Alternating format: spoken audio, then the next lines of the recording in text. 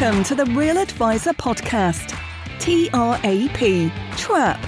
Please follow us and join in the conversation on Twitter @Advisor Podcast, where you can suggest ideas and themes you'd like the TRAP team to discuss. Also remember to like and subscribe to our YouTube channel and leave a 6 out of 5-star review on iTunes. Doing all this really helps us, which means we can do more to help you. Now let's head over to the studio for the latest pile of TRAP.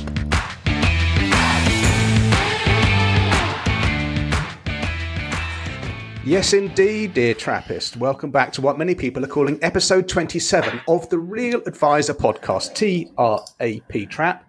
My name remains Lick Ninken, and joining me as ever are the three other horsemen of the apocalypse, Andy Hart, Alan Il Narratore Smith, and Carl Della Voce Widger. Now, gentlemen, we have a show packed full of absolutely nothing, so let's start unpacking it straight away with some more high-energy reviews.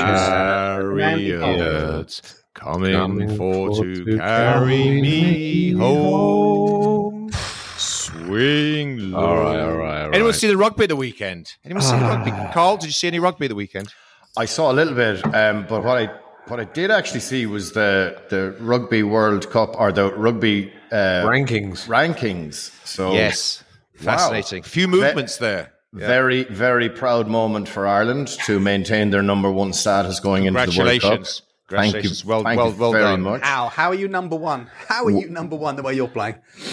12 wins in a row and all that kind of stuff. You're beating England. That's not a win. Anyone can do that. The series win in New Zealand. Grand Slam.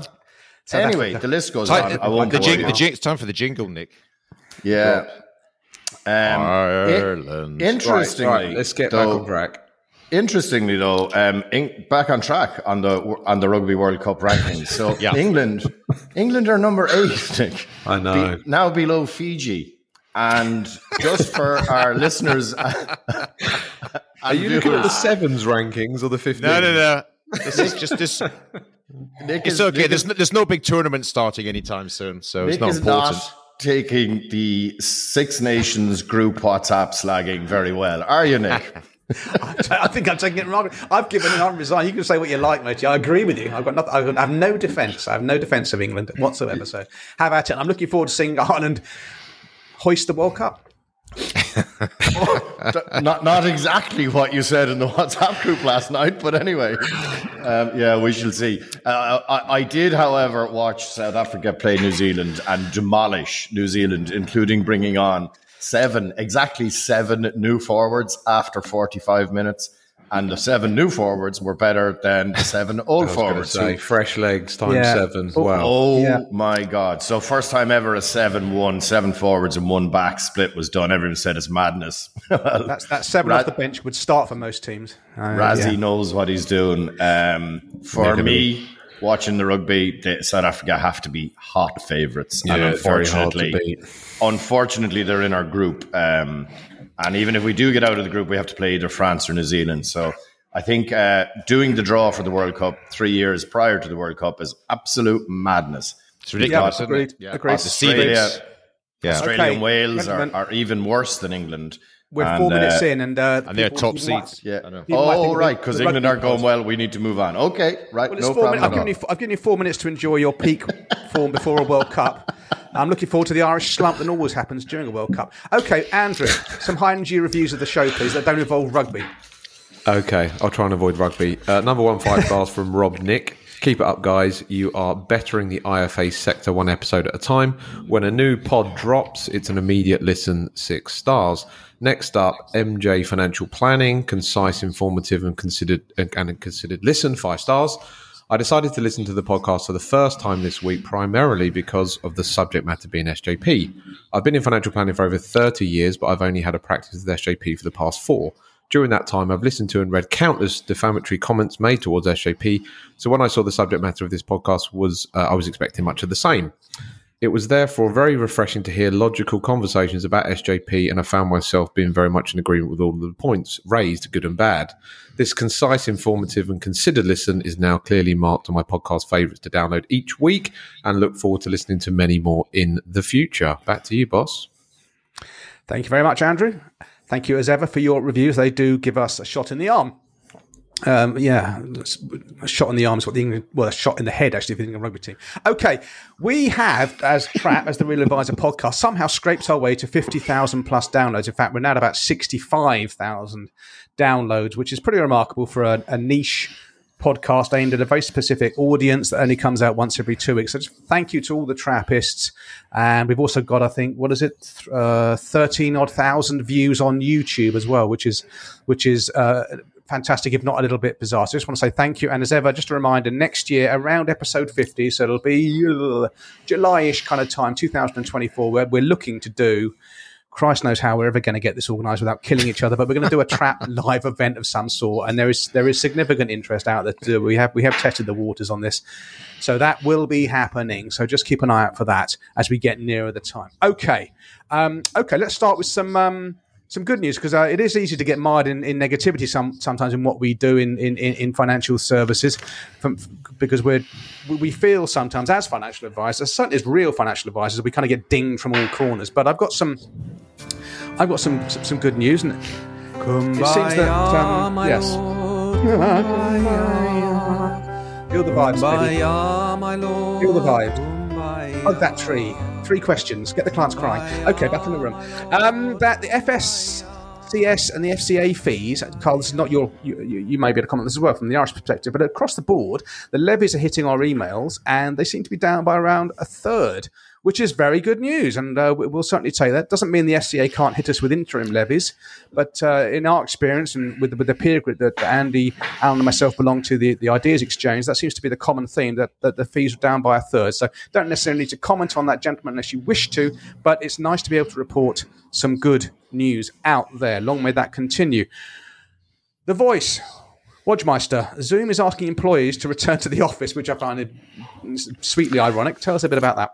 Yeah, well, look, from a PR point of view, first of all, I think that's a little bit of a disaster that news on that gets out. So the main COVID-19 online messaging forum, Zoom, has said that this whole working from home thing doesn't work. So that was kind of interesting, and I think they handled that PR-wise from a very poor point of view. But I was in a big tech firm in Dublin a couple of weeks ago, and they were telling me that they've also insisted that everyone comes back to the office with an optional 2 days working from home based on hitting KPIs. So, look, it seems like the working from home thing, certainly for the bigger corporations, doesn't seem to be working.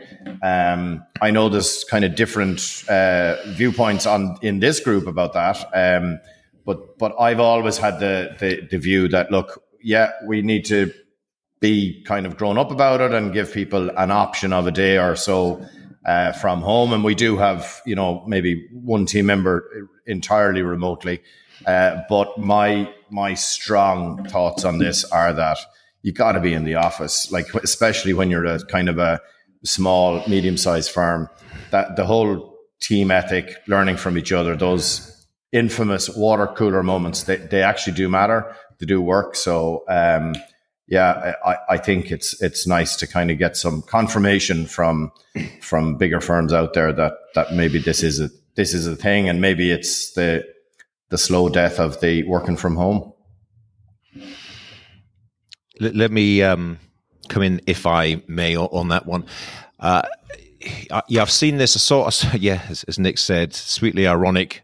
Zoom, the big brand behind the work from home, and telling everyone to get back into the office, as are many others. Interesting, isn't it? There's a lot of the big tech companies that are saying this.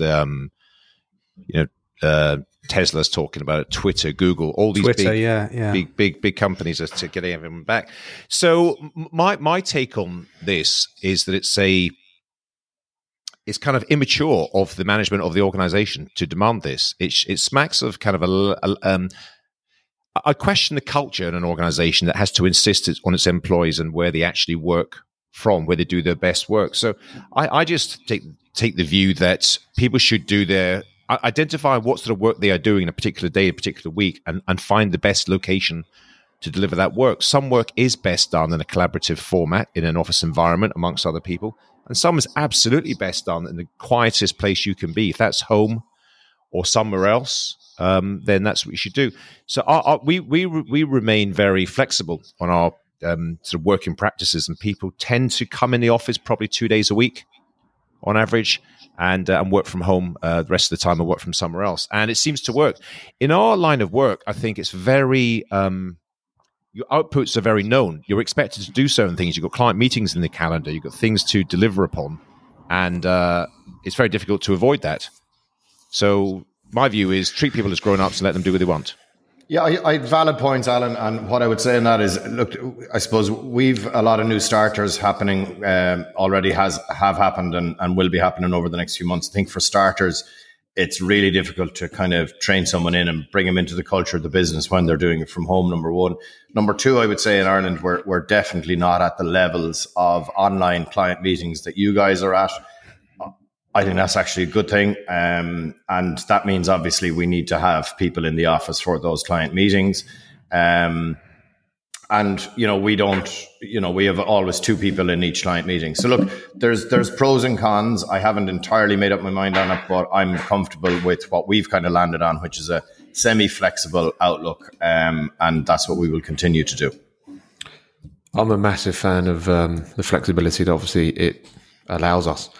Before this call, I had a meeting with my accountant, and I just thought I'm probably never going to meet my accountant face-to-face again. And he lives in London, and I used to see him face-to-face quite a bit. It's a win-win. It's a win-win for both of us. The hybrid is fantastic. So 2 days in the office or 3 days in the office, I think employees couldn't ask for anything better. It's a big challenge when you're onboarding new staff members remotely. Yeah, that's I suppose the biggest challenge. But once they're sort of bedded in and they know everybody, it's given them that flexibility. Obviously, again, clients. A new client contacted me the other day and said he wants to potentially become a client. However, he wants to meet face to face. And I said, "Oh, can we not do it by Zoom?" And he said, "Oh, yeah, it's fine doing it by Zoom." I was thinking, I didn't quite know what he was up to. Anyway, I find it way more efficient, especially in London. It is challenging if you've got a couple that both have jobs and kids, and I've taken on loads of clients during the COVID times, and I plan to never ever meet them. And I know Nick's pretty much 100% Zoom. So yeah, it's interesting that Zoom are insisting on some of their employees being a bit more present in the office. I'm pretty sure they weren't saying 5 days, but they were certainly sort of trying to ratchet it up. That is the general sort of flow, isn't it? Companies are insisting that more time is spent, in physical offices. So yeah, interesting. Back to you, boss. Okay, good stuff, Alan. Just while we'll keep this in the show, but just check your speakers, yeah, because I've got your speakers coming up as the real tech. So your headphones might not be your active speakers. So if you can mute yourself and sort that out, we'll crack on with the conversation. So, okay, news item that I saw, which just kind of blew my mind, really, especially for we call ourselves the real financial advisors, right? The Real Advice Podcast, because we think that financial planning is paramount. And the investment solution is just the end result, isn't it? It's not what we're about. It's just one of the moving parts. And so all of us, and I think a lot of the Trappists who listen to us have kind of refined and honed our investment proposition over the years to really cut back on the number of funds we're offering, to have streamlined portfolios that give you broad global exposure. And the Trappists, and you guys know that I've taken that to the nth degree. Now I have the one fund for my equity exposure. And I saw this article in New Model Advisor, and I had to kind of look at the headlines twice. And Scottish Widows is cutting 180 of its life and pension funds. It's not, and I had to look at it and think, do you mean they're cutting some of their 180 life and pension? No, they're cutting 180 pension funds, leaving behind God knows how many. And a lot of these, of course, are mirror funds. There'll be the X Standard Life GARS range, which there were loads of different iterations, but 180 life and pension funds. I mean, to have that many to cut in the first place, it's just a different world out there, isn't it? The old school industrial manufacturing side. Imagine you're an advisor and you're trying to, you've got a client with the Scottish Widows pension, and you're in 40 or 50 funds or something, and you're trying to justify your existence. I mean, just brought it up because it just seems to be such a contrast to how a certain segment of the advice community is moving, e.g., what we would call in quotes real advisors, which I know gets people's heckles up, but we don't particularly care about that. Guys, there'll be there's a link to that in the so-called show notes, that CityWire article. But nuts. And something else that I thought was nuts is Capita. Now, no one seems to have a good word for Capita. And just nod or shake, Carl. Capita exist in Ireland? Are they?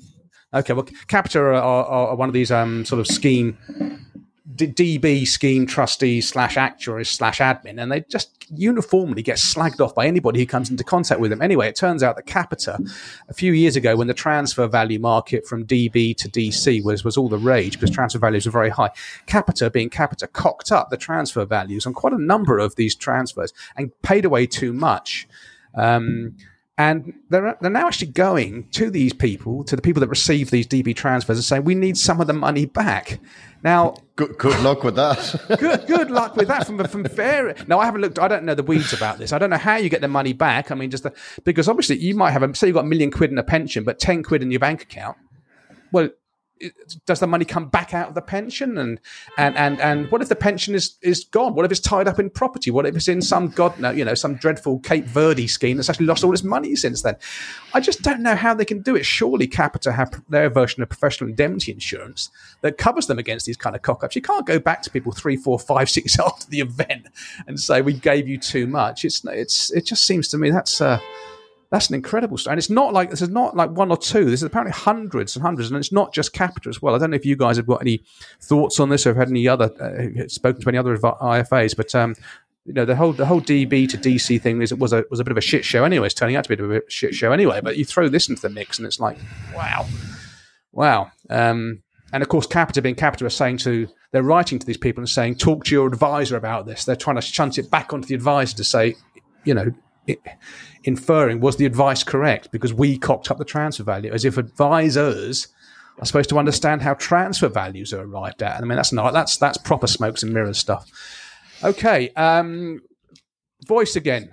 Sports stars start a VC fund. Yeah, I just saw this. This is actually on Sky News. So I've put the link to this piece of news. So there's kind of a couple of cricketers who you guys probably know who they are, but there's footballers and there's other sports stars. They've started this VC fund and they're going for early kind of tech startups and I think wellness startups, that kind of stuff as well. And it just reminded me of our previous discussion whereby I think the rules were changing there, that people, that your regulation said that you should be investing in kind of VC funds and that kind of stuff. And I just thought back to, there's so many stories from kind of famous people, sports stars, going into investments that have gone pear-shaped. And I think the ones that you'll see in the news are probably famous footballers predominantly. But, going back to real financial planning, it doesn't really matter how much money you have. What you need is a financial plan to tell you how much money you need. And you need to dedicate your resources then to investments, pensions, whatever, in what has always worked. And we have spoken before about having that kind of playpen for, very wealthy people who go off and do some stuff that kind of floats their boat, shall we say, but it's not integral or it's not that important. So it's money that where they don't want to lose it, but you could necessarily lose it. And I just hope that all of the sports people who have been named in this all have their own financial plans and they're only putting in money that they can afford to lose in this, because this is high risk stuff. And it doesn't matter how famous you are. If you're investing in early stage startups, they unfortunately have a propensity to not return any money. Of course, you could be lucky and shoot the lights out. And that's what playpen money is. So look, it's just a note that I thought I'd put out there, because too often we come across maybe ultra wealthy people, stroke famous people, and they're doing stuff that just doesn't make any sense. Nick, interesting. I mean, last week you and I, Carl, we went out for a sherry, didn't we? And in that day, I met one of them. You met two IFAs who specialise in the field of advising sports people, who have this incredibly short careers with incredibly loads of money. It's a different way of doing what we do, and that's for sure. Interesting people, and the classic example of just be careful what you're doing, and have you got a financial plan, and why on earth you're doing this is I know you guys aren't into American football, but you know of Tom Brady, right, who is the greatest quarterback to ever play the game, and it's not even close, and he, had this idyllic lifestyle. He was married to Gisele Bundchen, and he's got more money than he could possibly ever spend, and yet he got involved in promoting Bitcoin, or one of these Bitcoin funds, I believe, in the States. FTX. Yeah, FTX, money he didn't need, and now he's being, the litigious Americans. He's kind of being countersued by people who went into it. And now whether he'll lose money, I don't know. But he didn't need to do it. It's just like, your brand is everything. Your reputation is everything. Just why? It's the magpie thing. It's the shiny new thing. I want to be seen. We want this guy to be the face of it. Agent says, "Will you do it?" Tommy goes, "Yeah, I'll do it." And then, of course, when he doesn't know what he's talking about. Really, he's just a pretty face. Look, the fundamental challenge, Nick, is confusing, long-term strategic investing for sort of personal financial security. For growth of wealth, confusing that with entertainment. And these people come from the world of entertainment. And whether it's sports stars, movie stars, you name it, that's the world they operate in. And the challenge that we've got, the challenge we will always have is, frankly, the work that we do, to the outside world at least, is dull. It's pretty dull, because who wants to build a plan? That in itself is pretty boring. And also, I've sort of dabbled over the years, not for a long time, but in the world of professional sports people, and trying to get professional sports people to consider a 30, 40, 50-year financial plan. Those people don't know what they're doing tomorrow. Never mind 30 years from now. So it's a challenge. It's a real challenge. And of course, when you say we'd like you to invest your money in low-cost global index funds and leave it there for 30 years, it's just, what? That's just boring. I want to get crypto. I want to buy, watches is all the thing, trading, high-end watches, all that sort of stuff. And so it is a perennial challenge that anyone who works in our game has, dealing with anyone like that. And the last little anecdote I'll throw in, I spoke to somebody last week who's preparing to sell their business for a significant sum. We're talking about potentially £100 million next year. And we're talking about how they might invest their money. And he said, yeah, I know I'll do your boring stuff with you, but I really want to put some money into something that's interesting and keeps me interested and engaged. So I said, as long as you're prepared to lose all of that money, he said, yes, I am, because I have plenty to go at. And I think that's one of the issues, isn't it? Because it's just this idea of using your wealth as an entertainment vehicle, rather than go to the casino or go horse racing or do something where you can have a real bit of fun. So putting it into markets, companies, structures, whatever, that it's just it's vaguely interesting. It's dinner party conversation, and maybe you lose it all. It's an interesting dynamic. I find. We've had this chat offline, Alan. That that is relevant though for that guy with that amount of money. Make sure you've just got your future secured at a very high spending level and all of that kind of stuff. And if that gentleman or lady wants to invest in stuff that is of interest, knock yourself out. Just go for it, but make sure you have all the other stuff parked first. I think that's the main thing that I wanted to get across here about these kind of footballers and cricketers. And I didn't realize cricketers actually make a lot of money. That's hard for me to believe, but anyway. Well, top flight they do. It's a real disparity. Cricket in Wales.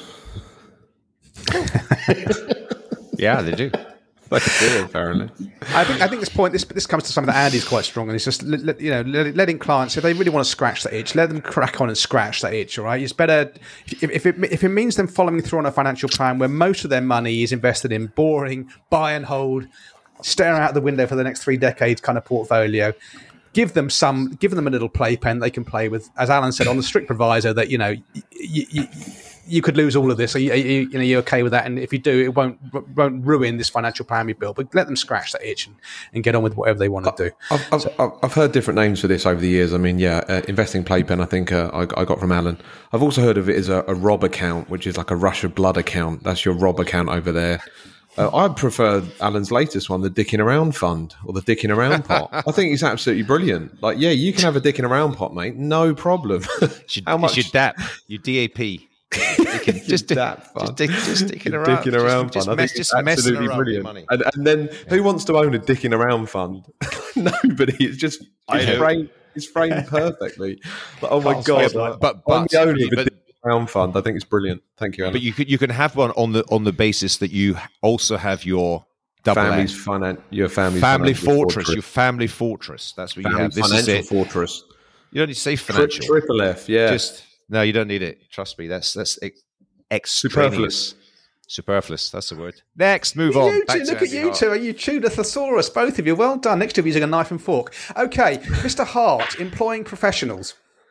Okay, yeah, somewhat. Allow me a brief story, but yeah, I've moved into a new house that's sort of been consuming my life over the last few months. So I actually viewed this house over a year ago.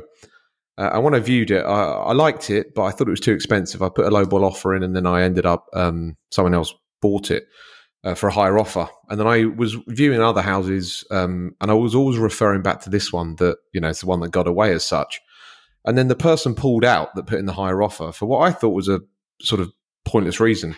And since I've owned the house, I've realised that it was a pointless reason. But anyway, so I got a call from the estate agent, I think in March. Well, go on, the person pulled out, do you want to buy it? What's the pointless reason? There was no toilet. It was an access reason, but I won't bore you with it. Okay. So then he said, it's available. Do you want to buy it? I said, yeah, I'm going to buy it. And then obviously ensued the painful process of dealing with lawyers and property and all that sort of stuff. Anyway, I completed in May and I decided to do the place up. So for the first time, I employed an interior designer, which I've never done before. I'm a single bloke, divorced. Obviously, I want the house to be nice for me and nice for my kids. I got a few quid to do it up, so I employed an interior designer. And I basically got out of the way. I allowed her to just send me links, buy stuff, and do it in the style that she thought would make sense. There's obviously a few, as I say, if I did it myself, I would have done it okay, but, it wouldn't have been as nice as it is now. So the point of the story is if you're going to employ professionals, let them do their work and, in the end, the result will be fantastic. So the result is great. The journey's been a little bit rough because obviously you're dealing with other people in the mix and then you've got builders and all that sort of stuff. But the destination is good in the end. I mean, a sort of funny story to it. I ordered these tiles online. I thought they looked horrendous. I thought, really, you're going to put these tiles into my kitchen? The tiles arrived. Me and the builder were looking at these tiles thinking, these are horrible. How are we going to lay them out? And he said, well, there's two options, Andy. You lay them out like bricks or you just lay them out like straight. And then we contacted the interior designer. We said, these tiles have arrived. She said, right, the way we're going to do them is herringbone. And his face dropped. He thought, I've never done herringbone tiles before in that order. And then he said, I'm going to have to charge you more, Andy. It's just going to take a lot more time. I'm only used to doing the bricks. So anyway, he sort of tripled the amount of time he's going to put these tiles in. He charged me a load more money. And then in the end, the tiles are, amazing. And they make the kitchen. Whereas obviously if I had that option myself and choice myself, I'd have made a complete balls up. So the point of the story is if you employ professionals, get out of the way. Too many people employ financial advisors and then want to dabble and, blow up the plan. So the key is clients getting out of their own way. So I could potentially have been a bad client. Obviously, I'm rather disagreeable. So yeah, long story short, employ professionals and then get out of the way. My final topical tip is this episode is going out on Thursday the 31st, and yesterday was Mr. Warren Buffett's 93rd birthday. I'm a huge fan of Mr. Warren Buffett, so happy birthday, Mr. Buffett. 93. Let's hope you get to at least 115 and continue to share your wisdom with us every year. That's it. Back to you, boss. That's lovely. He'll probably hear that. Great stuff. That means. Do you know that? Assuming he lives to be there on January 1st, coming up in a few months, is his sidekick Charlie Munger's 100th birthday. Yeah, I believe. It'll be 100 on 1st of January. So don't forget to send a birthday card. Well, why don't we ask him to come on as a special guest? I think that's a great idea. Andy, will you look after that? You take care of it, because I know how good you are getting Nick Murray to attend events. On. 6 degrees of separation. We said this business is 2 degrees of separation. Surely there's someone out there who's listening to this that knows someone who's not listening to this that knows who's the Charlie Munger. He's got a Charlie Munger's a close personal friend. He must be to somebody. Close personal friend. There we go. Get it in. Okay, good stuff. I think we've given the topical tidbits a damn good thrashing. Let's move on to the meat and potatoes of this show. We're already half an hour in. So this is a question that's been in our hopper for quite a while from Eamon Prendergast, a Trappist who's on Twitter as @financial118. And I'll read out his question because this is going to take up the next part of the show, and it's a subject that does need addressing. Most of you have experience of organising events/seminars. I'm interested in finding out how you would set up a seminar for, say, 50 accountants from cradle to grave. This may include how long the seminar should be, best way to invite attendees, where to post the event, the structure of the event, topics you would focus on. We're looking to add additional speakers which accountants would find interesting. How would you follow up after the event? Thanks, Simon. So there's multiple questions in there, basically. And it doesn't have to be for accountants. I think the lessons, and when I speak about this, I'll talk about this, the lessons of how to organise and then follow up on a seminar apply to whoever your target audience is. But just addressing the accountants part first, because that isn't the question from Eamon.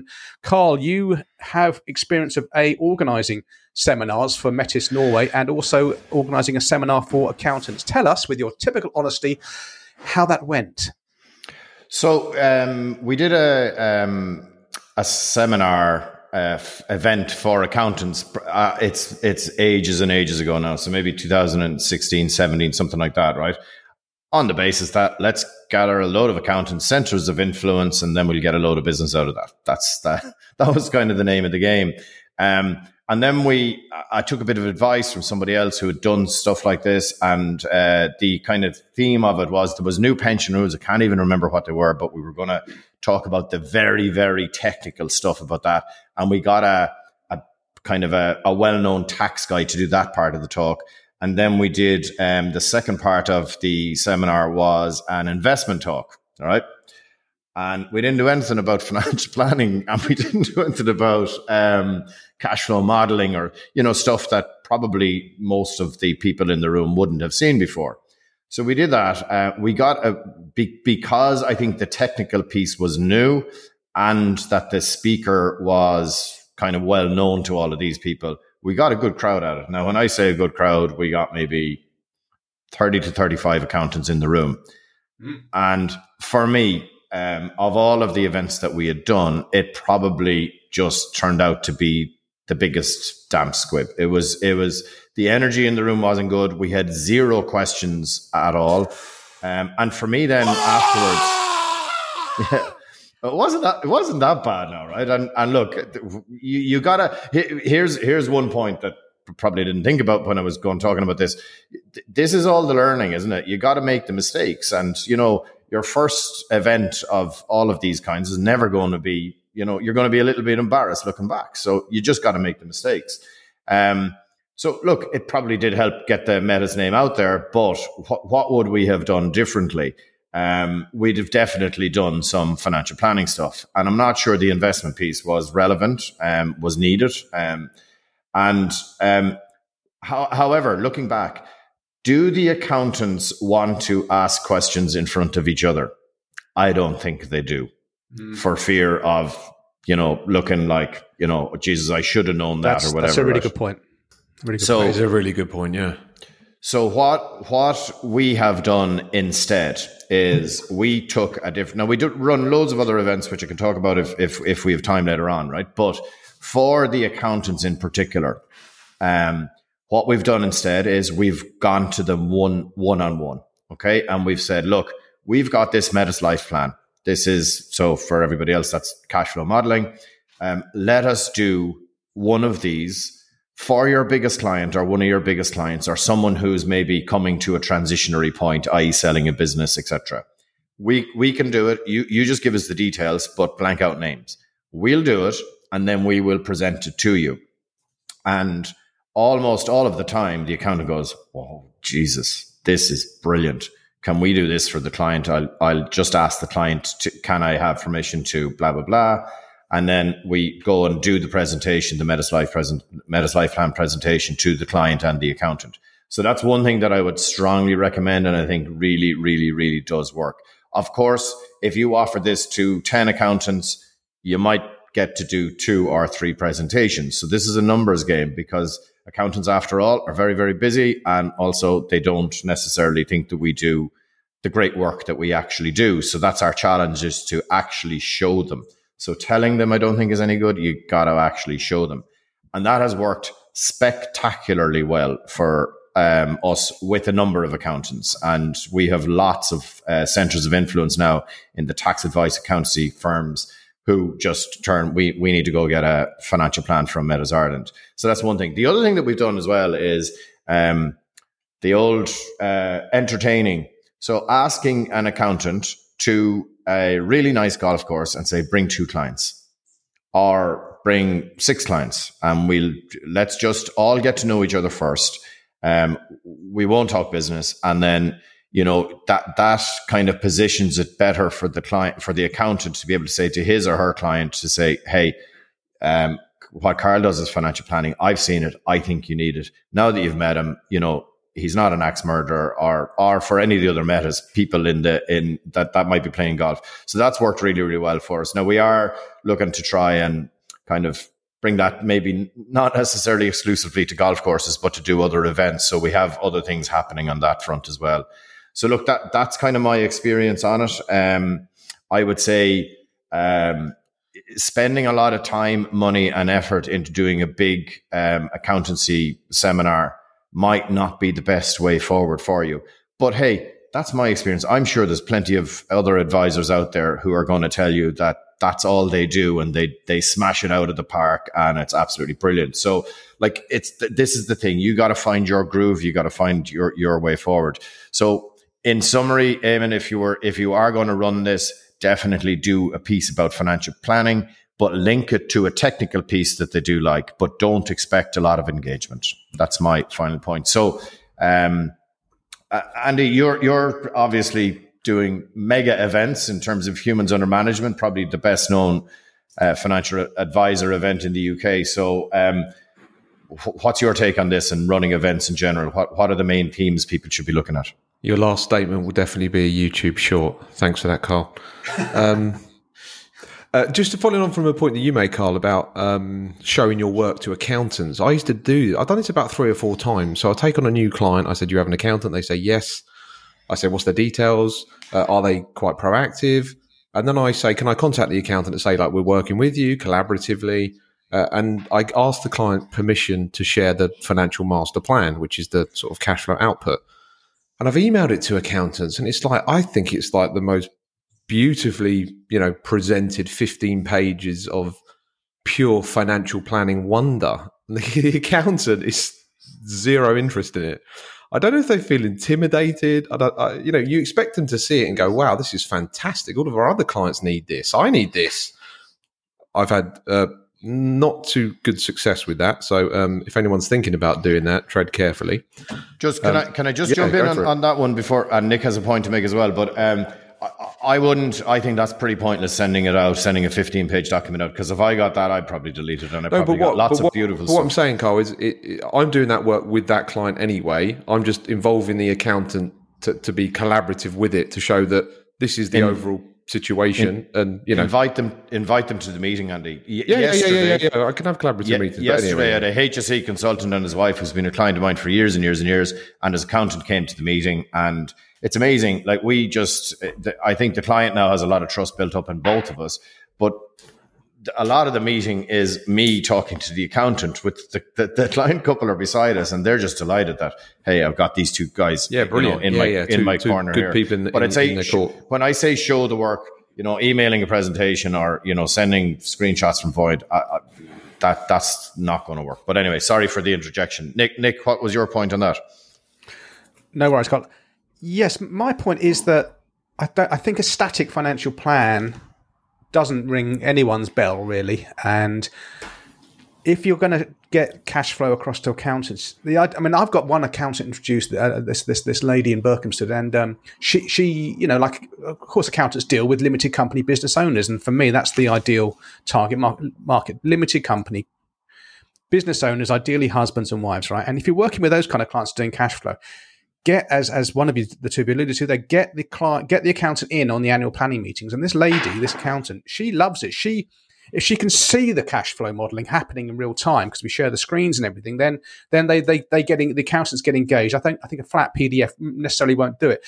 And that's definitely something I would do if I was running a seminar or a webinar with accountants as the audience. As you said, Carl, give them some technical stuff they can go and use. Remind them about the lifetime allowance going. Remind them about the annual allowance in the UK now being 60k, because some of them won't know. Talk to them about relevant life policies. Just give them some stuff, and then do. I would then, for the second half of the seminar, I would pivot to a live cash flow demonstration of Mr. and Mrs. Company Owner, because accountants are numerate, obviously, and the better accountants they'll be doing cash flow for their clients' businesses, and all we're doing is we're doing exactly the same for the business owners themselves. We're doing the cash flow and build a plan live. That's what I would say. If an accountant doesn't respond to when they see it in the flesh and a plan being built for their clients, then I would suggest that accountant. We should probably get back to seminars and webinars. Are you talking about just dealing with accountants? Yeah, but the question was about... Have you not had your Weetabix today, Alan? No. He's not spoken for 10 minutes. He's having withdrawal symptoms. Okay, fine. So... organising events and seminars. Right, back to me. Okay, so you organise events that are sort of business to business, don't you? So talk us through that. Yeah, I organise business to business, so financial advice. I've never done a client event, and I probably will never do one. I might do an event with Maven Money, which is my podcast. But anyway, so I've done events for sort of two different brands. So the Vointis user group, which started in December 2011. And then I've got Humans Under Management, which started in November 2017. Just a brief sort of story about this, like business stories. I remember I sat down with it wasn't really going to be a potential client, but a prospect. But I pretty much knew I wasn't going to work with him anyway. He sold his garden maintenance company for 45 million. And he was a slightly older gentleman. I think he was about 75 when he sold the company. So I sat down with him just to have a general chat and things to avoid or whatever. And I thought he was going to be quite confident, quite arrogant or whatever. And he said, Andy, I set up this business 50 years ago with one lawnmower.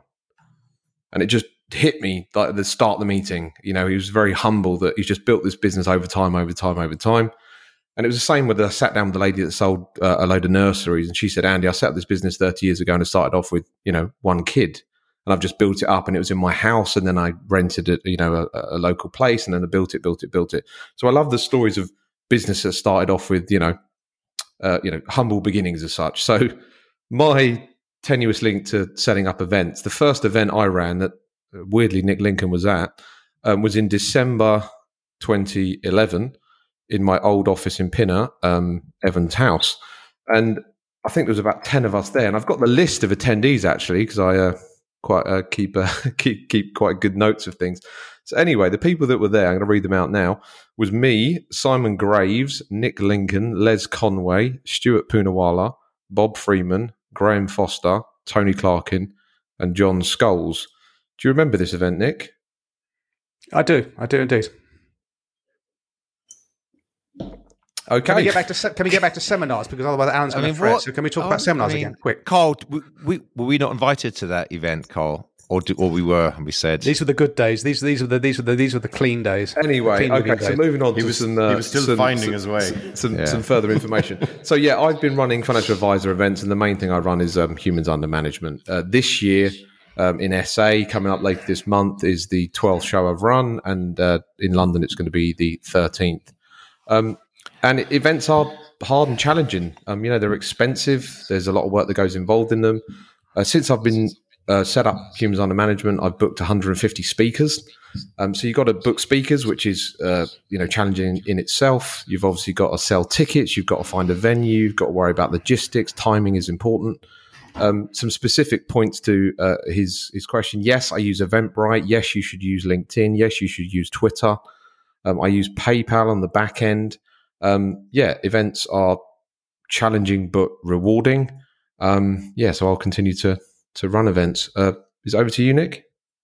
It's over to me, I think. Yeah. Okay. Thank you guys for your input into that. So I don't do seminars. I haven't organised a seminar for either my clients or for other advisors. Really, I get involved with Andy with the Vointist user group to an extent, and that's now a webinar, and that's really what I yes, I know, Carl, I can feel a part of you dying inside, and Alan, maybe you as well. If I was to do anything, I would now do it as a webinar, not a seminar. I think the days of, unless you bigger firms, maybe you can do something. You do your golf days, totally get it, fine. But I think for the lifestyle financial planner, webinars are the way forward. And Phil Bray, who does listen to the show, runs the Yardstick Agency, a well-known marketing brand in UK financial services. He's written 2 really good long forms on how to organize a webinar. Not a seminar, but a webinar, and I'll put links into them. And actually, it's an object lesson in content marketing from Phil, which you'd expect because he's a marketing expert. Because he's given chapter on verse. The first piece is how to organize a webinar. Everything you need to do. So he mentions Eventbrite, he mentions LinkedIn, he mentions upgrading your Zoom package. Don't run it as a Zoom meeting. You have to buy the webinar package, which is about £600 a year. It just works way better if you do that. And then the second long form piece that he wrote is the 10 mistakes that you should avoid when doing a webinar, which is really the same article, but just rewritten. Really good. And you read this and think, crikey, Phil here has given away everything I need to organize a webinar. But it's subtle content marketing, because I think a lot of people will look at this and think, Jesus Christ, there's a lot of moving parts here that can go wrong. I need to turn to an expert to organise this webinar for me. Who's the expert? He's just demonstrated his expertise. It's Phil Bray at the Yardstick Agency, who makes one oblique sales line in it and says, of course, if all this is too much for you, you might wish to outsource the organising and running of your webinar to people that know what they're doing. So it's very subtle. So I would look at that. I'm just conjuring with the idea. I might run an annual webinar for my clients, which will just be to talk around the investment fund, running the portfolios, maybe do it in January each year, looking back over the last year. But of course, as a one-man band, I would need to get a third party involved. If you're doing webinars, don't do it by yourself, because you've got enough going on with the presentation. You have to have someone looking at the chat, looking at the questions, doing the housekeeping and so forth. So I don't know if maybe Dimensional would step in and would give a 10-minute overview of where the markets have been over the last year or so. And I know you're thinking, well, Nicholas, that's kind of counterintuitive to your core message, which is don't focus on the investments. But I just think once a year, just saying, well, what's happened? Just going through the portfolio, just going through the 13,000 great companies. I don't know. I'm just throwing it out there. It's probably because I read this article and it's front of my mind on how to do a webinar, and I haven't done a webinar and I want to do it. I like that idea, Nick. And look, there's no part of me thinks that it's not the way to go is to do webinars going forward. We're definitely looking at them. And throughout COVID, we did a number of webinars that I hosted, and we got actually loads of people on them. So I'm not against that idea at all. I'm just a little bit old fashioned in that I love pressing the flesh and I love just meeting people face to face. So, but I do understand that there is another way, and I'm not convinced it's a better way, but there's another way. And of course, we should be exploring all of the ways. So yeah, I like that idea. And I do like the annual seminar about investments. I think that's a really great idea, actually. Yeah, and so I know we have some SJP listeners to the show, some SJP Trappists, and of course they are the past masters at organising physical seminars. That's one of their cachets, isn't it? They'll hire a country pile and they'll talk about inheritance tax planning, get a third party in, the kind of octopuses of this world. So they'll know it. They'll have it nailed down. But with SJP, it'll be a manual. Everything will be process driven. If you want to organise a seminar, practice head, this is what you do and this is how you do it, and you do not deviate from that. So there's different ways to do it. Alan, you don't particularly shoot me down if I'm wrong, you don't organize seminars per se for your clients, but you attend them. What are your takeaways from a good seminar or a bad seminar? What would you avoid, or what would you aim for? All right, I mean, just some random thoughts is listening to you guys just chat this through. Interesting, just one thing, Nick, on the SJP thing. Famously, and I hope I'm not misremembering his name, I gather the most successful SJP advisor ever is a guy called John Cross, who famously had a chauffeur. He was driving around in the back of his Bentley, and he'd be sitting on his phone, arranging appointments. And he was the seminar king. He would just organize seminars. In fact, I think on a podcast that we've kind of chatted about this briefly before in a previous episode. A guy called Colin Lawson, learned a lot from him. This guy, Colin Lawson, runs a firm, Equilibrium, up in the Northwest, hugely successful firm. And then Colin jumped on that particular bandwagon, and built a lot of success as an independent practitioner through seminar selling. And you're right, the hook. The interesting thing is finding a hook. What's going to be interesting to get people to come along to. And what we recognize is Middle England hate inheritance tax. That's just the thing. So doing a seminar on financial planning, no one really knows what financial planning is, or investment management. Well, it's vaguely interesting, but not really.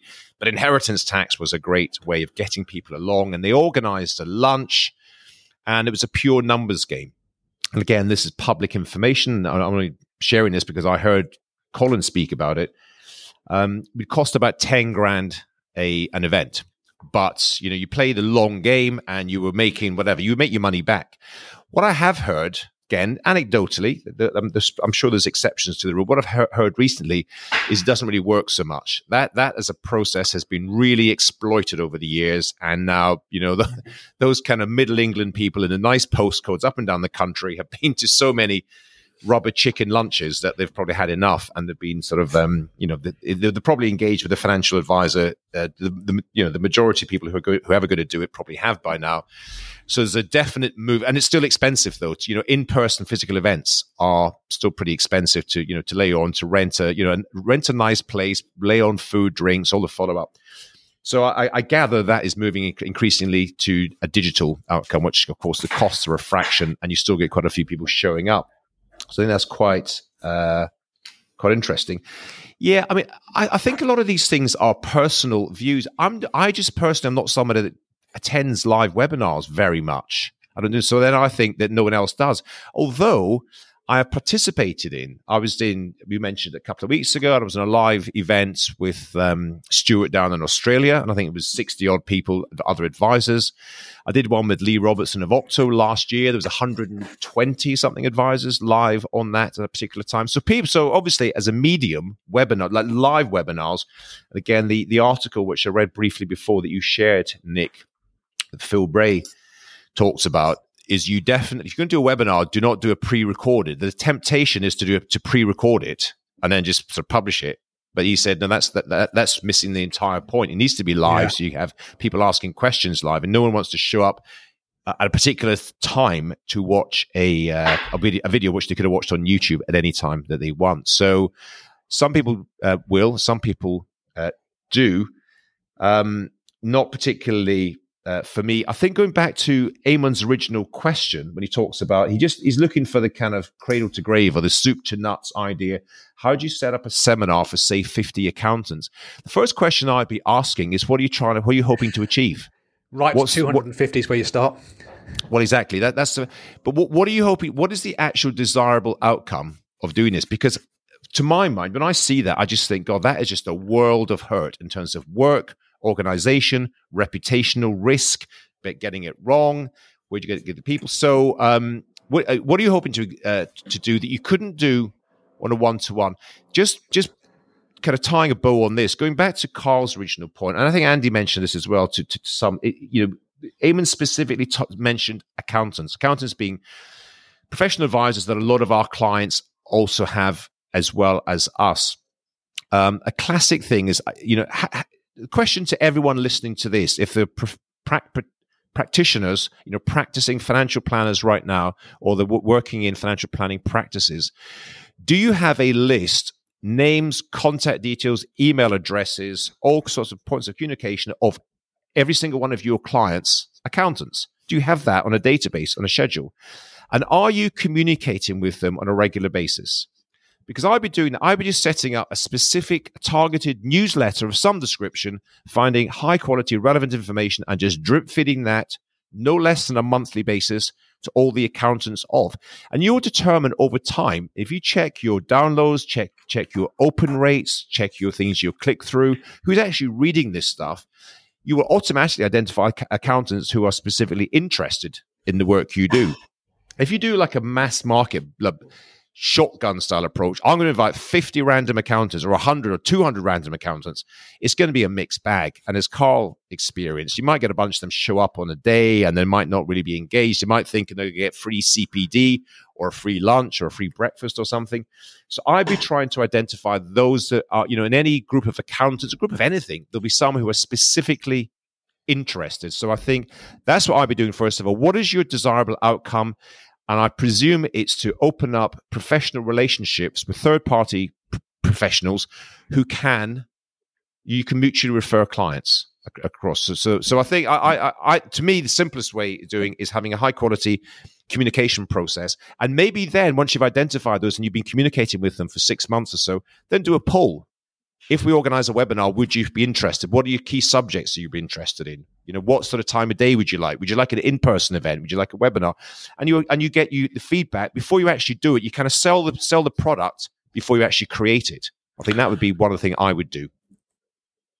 Okay, that's interesting. I think the webinar thing, you can expand out. And again, Phil Bray mentions this in his piece, is that if you're doing a client webinar and say it's about just looking at the one fund and looking under the bonnet and getting a third party in to talk about it, because you can't just be you talking in a webinar. You have to have at least one other third party, if only because it breaks up the monotony of your voice.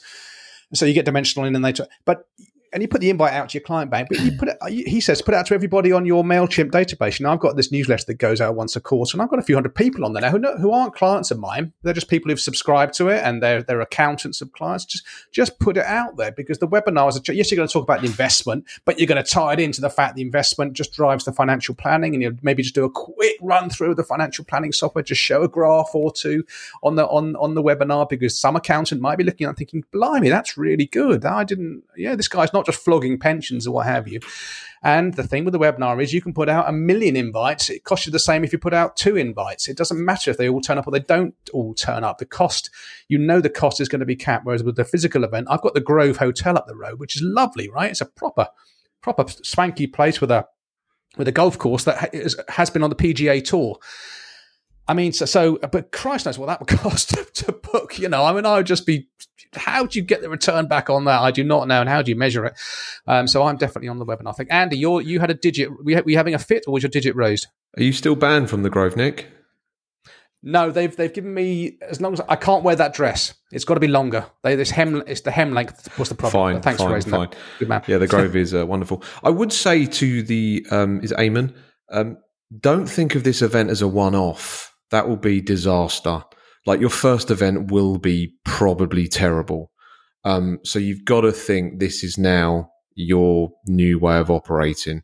So don't think of it as a one and done. Your second event will be way better, than your third will be better.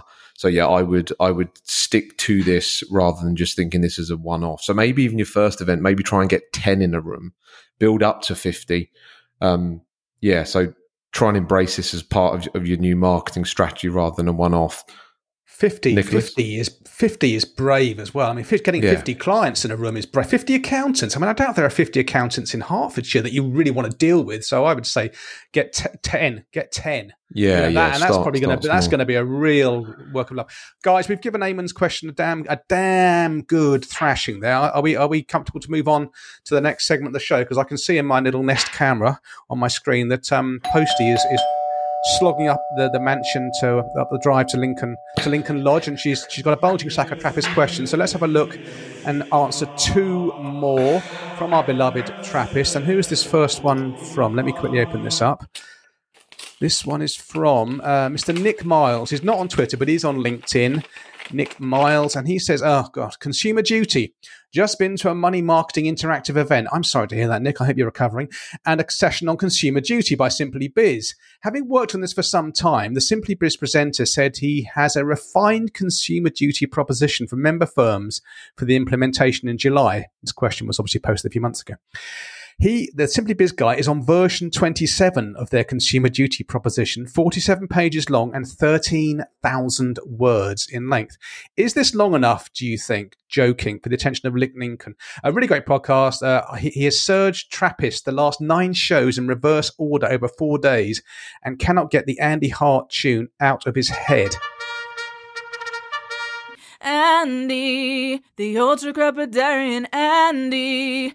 He knows about everything, Andy. Can't be told anything. His name is Andrew Hart.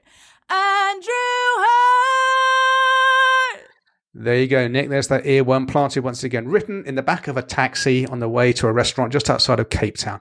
I mean, Consumer Duty, it's embedded now, isn't it? It's been and gone. I do think there's a lot of grift around it. Like all of these things, you get the grifters coming out with their 13,000 words on Consumer Duty. I can see if you're a brand or a fund manager, you probably do need a £13,000 Consumer Duty manual, because I think Consumer Duty hits you straight in the nutsack.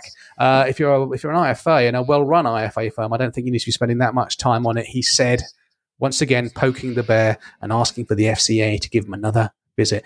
I'm happy to move on to the next question if you are, gents, unless you've got something to add. Okay, silence is golden.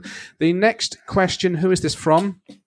This is from a guy called Joel. Doesn't give his surname or his first name. It could be Billy Joel, for all I know. The piano man could be a Trappist. He's on Twitter as at JEU1985. Oh, God, feel free to paraphrase what I've written, as I'm not professional. I'm a teacher. We have a teacher listener. I'm a teacher and I have a buy-to-let.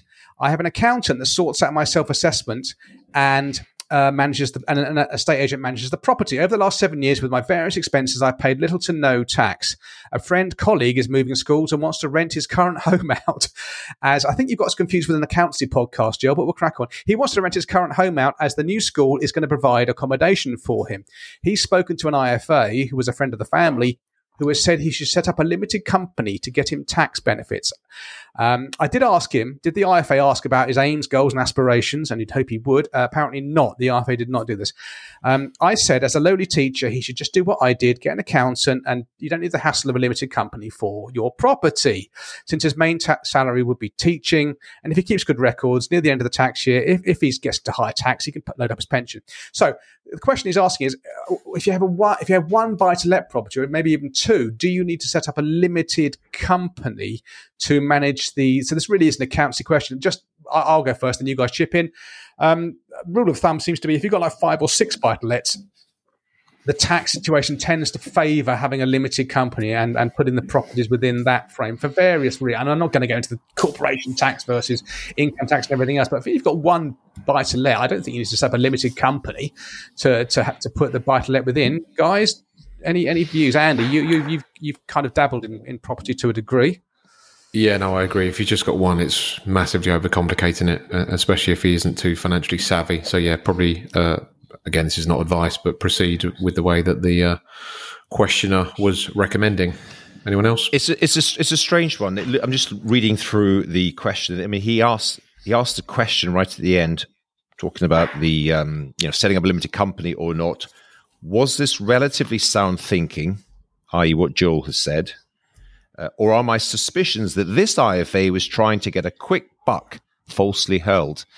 I don't know what quick buck the IFA was going to get by suggesting setting up a limited company. There's no sort of quick win on that particularly. Setting up a limited company doesn't cost very much to do, and you can do it yourself, or there's generally the remit of an accountant as opposed to an IFA. You know, the bigger question is, it's a strange one because the question is really around a transactional issue. I've got this asset. How should I own it? Now, the bigger question is, well, why do you want to own it? In what context do you continue to own it and all that, which is a proper, a real lifestyle financial planner type question. But it's really, if it's just, I'm a teacher, I'll be given a property to live in, and I've got my house, and should I just rent it out, and what should I do? So that's fine. So it's a transactional question. And there's a far bigger issue around, the role of an IFA, if at all, in this particular issue or question. So try and keep it simple, basically. Yeah, keep it simple, and exactly right. And and I hear this quite a lot. And this whole buy-to-let thing, from what I can see, is just kind of collapsing in the UK. We've not even seen the start of it. Everyone that I know, till the rates go to 8 and 9%. Absolute shambles. It's going to be horrendous. Everyone I know that owns buy-to-let property, or the majority of people, are just trying to get rid right now. It's going to be horrendous. And so owning one company, which is actually the whole other thing with that, is that was his principal private residence by the looks of things as well. So he owned that, as is where he lived. So setting up a limited company, no, don't bother, waste of time. But I think that is there's a bigger question there about the role of advisor and the role of an accountant. Carl, why are you chuckling? Come on. What's the chuckle for? Alan is talking away there, kind of not really answering the question. Then in the background, Andy is going, "This is horrendous. This is going to be." The buy-to-let. We've not seen it. It's just anyway. My solution is that we know a very good advisor called Eamon, who's very well connected to loads of accountants. So I think we should put Joel in touch with Eamon, and there's the solution, and there's the answer to the question. He can go along to the first seminar. He can be one of the 10. He just needs to find 9 now. No, Joel is a teacher, not an accountant, so he won't be one of the 10. He can rock up. Come on, get with the program. Are you not listening? Come on. Right, good stuff. And Dan Trappist, if you've got a question, as ever, do post it in the pinned tweet. There's a link in the pinned tweet. Do we call it tweets anymore? The pinned X at the top of our X profile. You can submit your questions there, and we will get round to answering them. We still got about 15 in the hopper to get through, so just bear with us. Okay, we're now at, God help us, 64 minutes in. Let's move on to Culture Corner. Wow. Okay, Mr. Hart, Sleep iWatch. God, go on. Yeah, this is sort of like a tech culture corner. So I've just become a lot more intentional with tracking my sleep. I've had an iWatch for years, but I haven't activated the sleep app.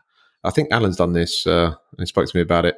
So what's an iWatch? You mean an Apple Watch? Yeah, it's called an iWatch, no? An Apple Watch. No, iWatch. it's not. It's not, right. Of course it's called an iWatch. Okay, so I've got an iWatch. Go on. I've activated the sleep app via the health app and my watch. So I now sleep with it and I track my sleep. I think it's bloody brilliant. I've basically got a sleep coach now. Digital sleep coach. So if you haven't activated it, I recommend doing it. It means you change your behaviour a bit because you've got to charge your watch before you go to bed and all that jazz. But yeah, it's all good. You've been tracking your sleep, haven't you, Alan? By the Apple Watch? I have for years, yeah, but I've got an app. I'm just trying to look it up. A separate app that's into it. While Alan does that, it's okay. So you're tracking your sleep. So what? No, it's good. It's good. Useful. You I mean, it has a single biggest impact on how you operate through your day. How you operate your life. Yeah. And obviously, if you go to bed with lots of stuff in your mind, that will come out in your sleep pattern. There's an app. There's alcohol, etc. I've tried loads of them. Sleep Cycle is the app, and it is linked to your watch and all that stuff. And it becomes a bit an obsession because you wake up in the morning. The first thing I do in the morning is check how good a sleep that I have, REM, and then you get nervous about how if you didn't have a good sleep, you think, oh shit, I'm gonna have a bad day then. And so that creates sleep anxiety. Then you don't sleep properly, and the whole thing.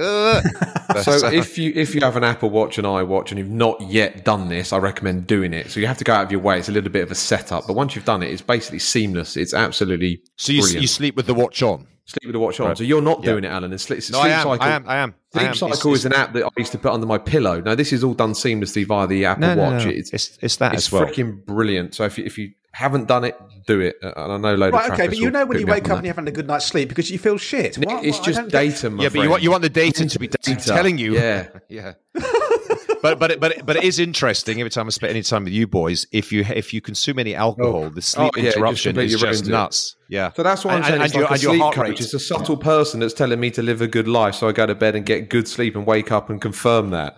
I find it interesting. It's data. It's health stuff. If you're interested in it, there's my 2 pence. Magpie. Yep. Okay, fine. Thank you for that, Andy. So Kitsis, once in a blue moon, Michael Kitsis releases something of interest, and his episode 347 was the story of a lady who sold her RIA business. RIA is broadly the equivalent of IFA in this country. She sold her business to United Capital, and then United Capital sold on to Goldman Sachs, which has all been a bit of a shit show. Don't really care. If it takes them down, all the better.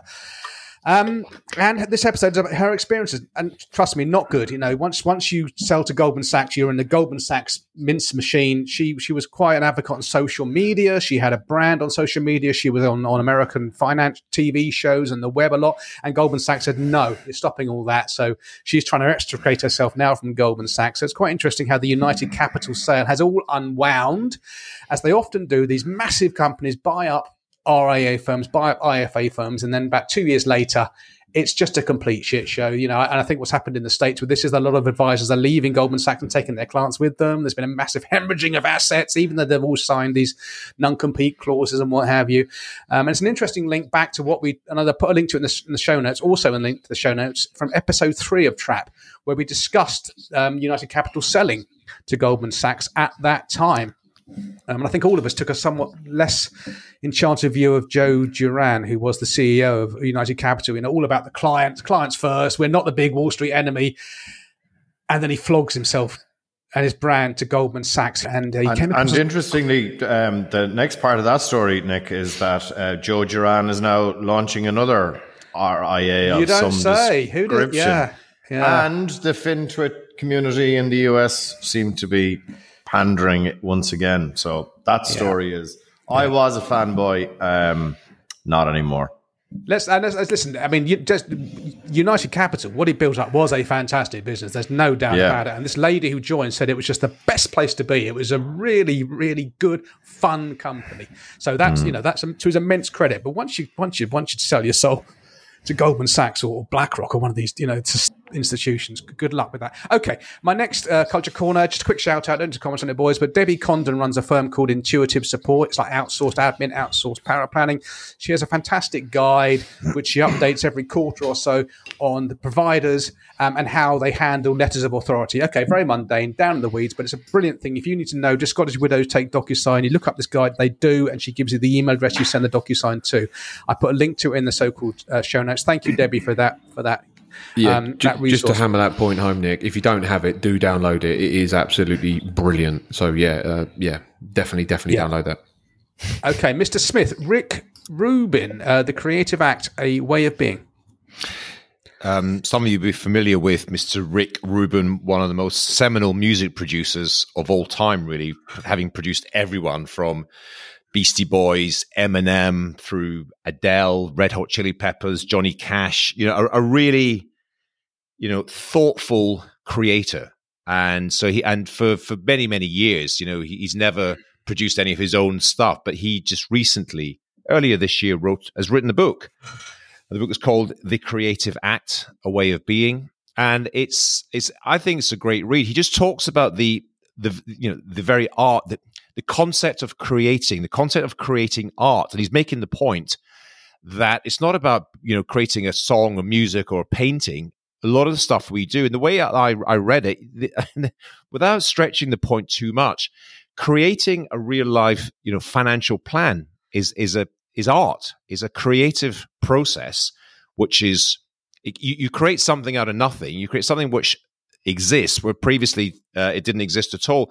And it's just the way it's a really poetic kind of, it's quite deep, quite soulful. And I would spend most of the weekend reading through it, and it's well worth checking out. All of us are artists of some sort, and it's a useful reminder of just create your best work, create your art in the way that only you know, the unique way that you can bring it to the world, and be proud of it and take your inspiration from so many other places.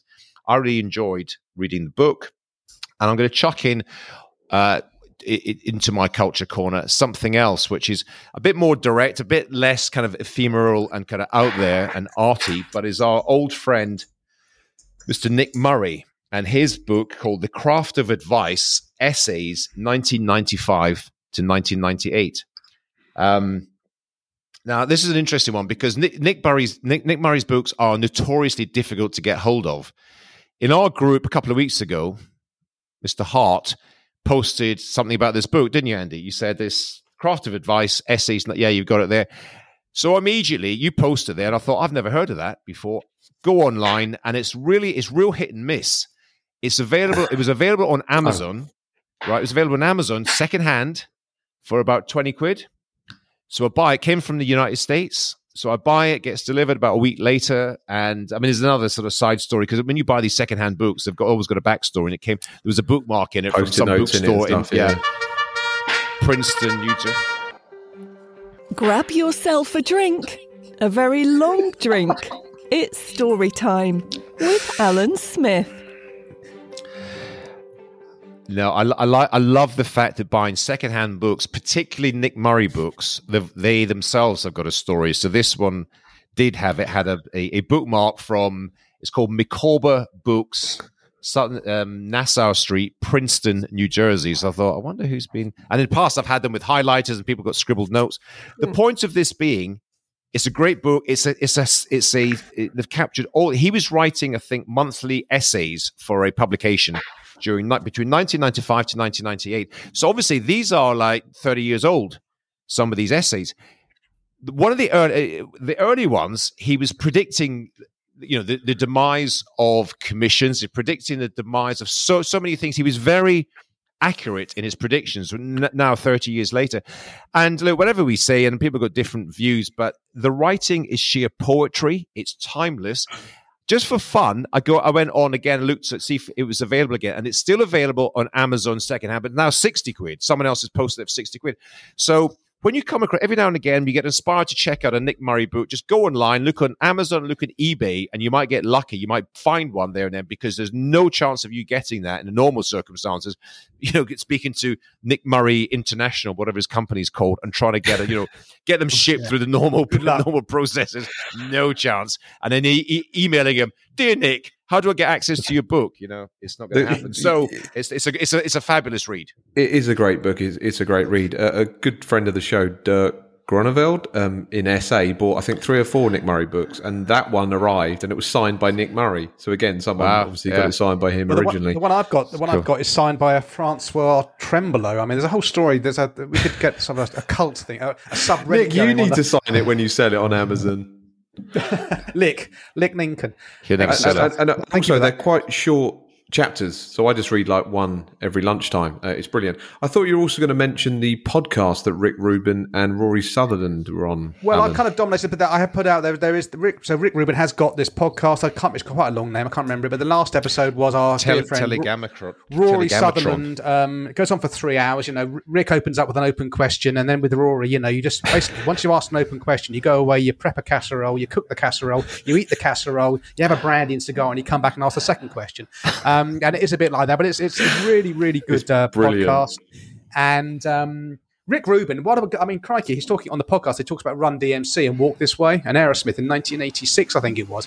Just this introduced hip hop to the rock world, and introduced the rock world to hip hop, and just that one track would cement him.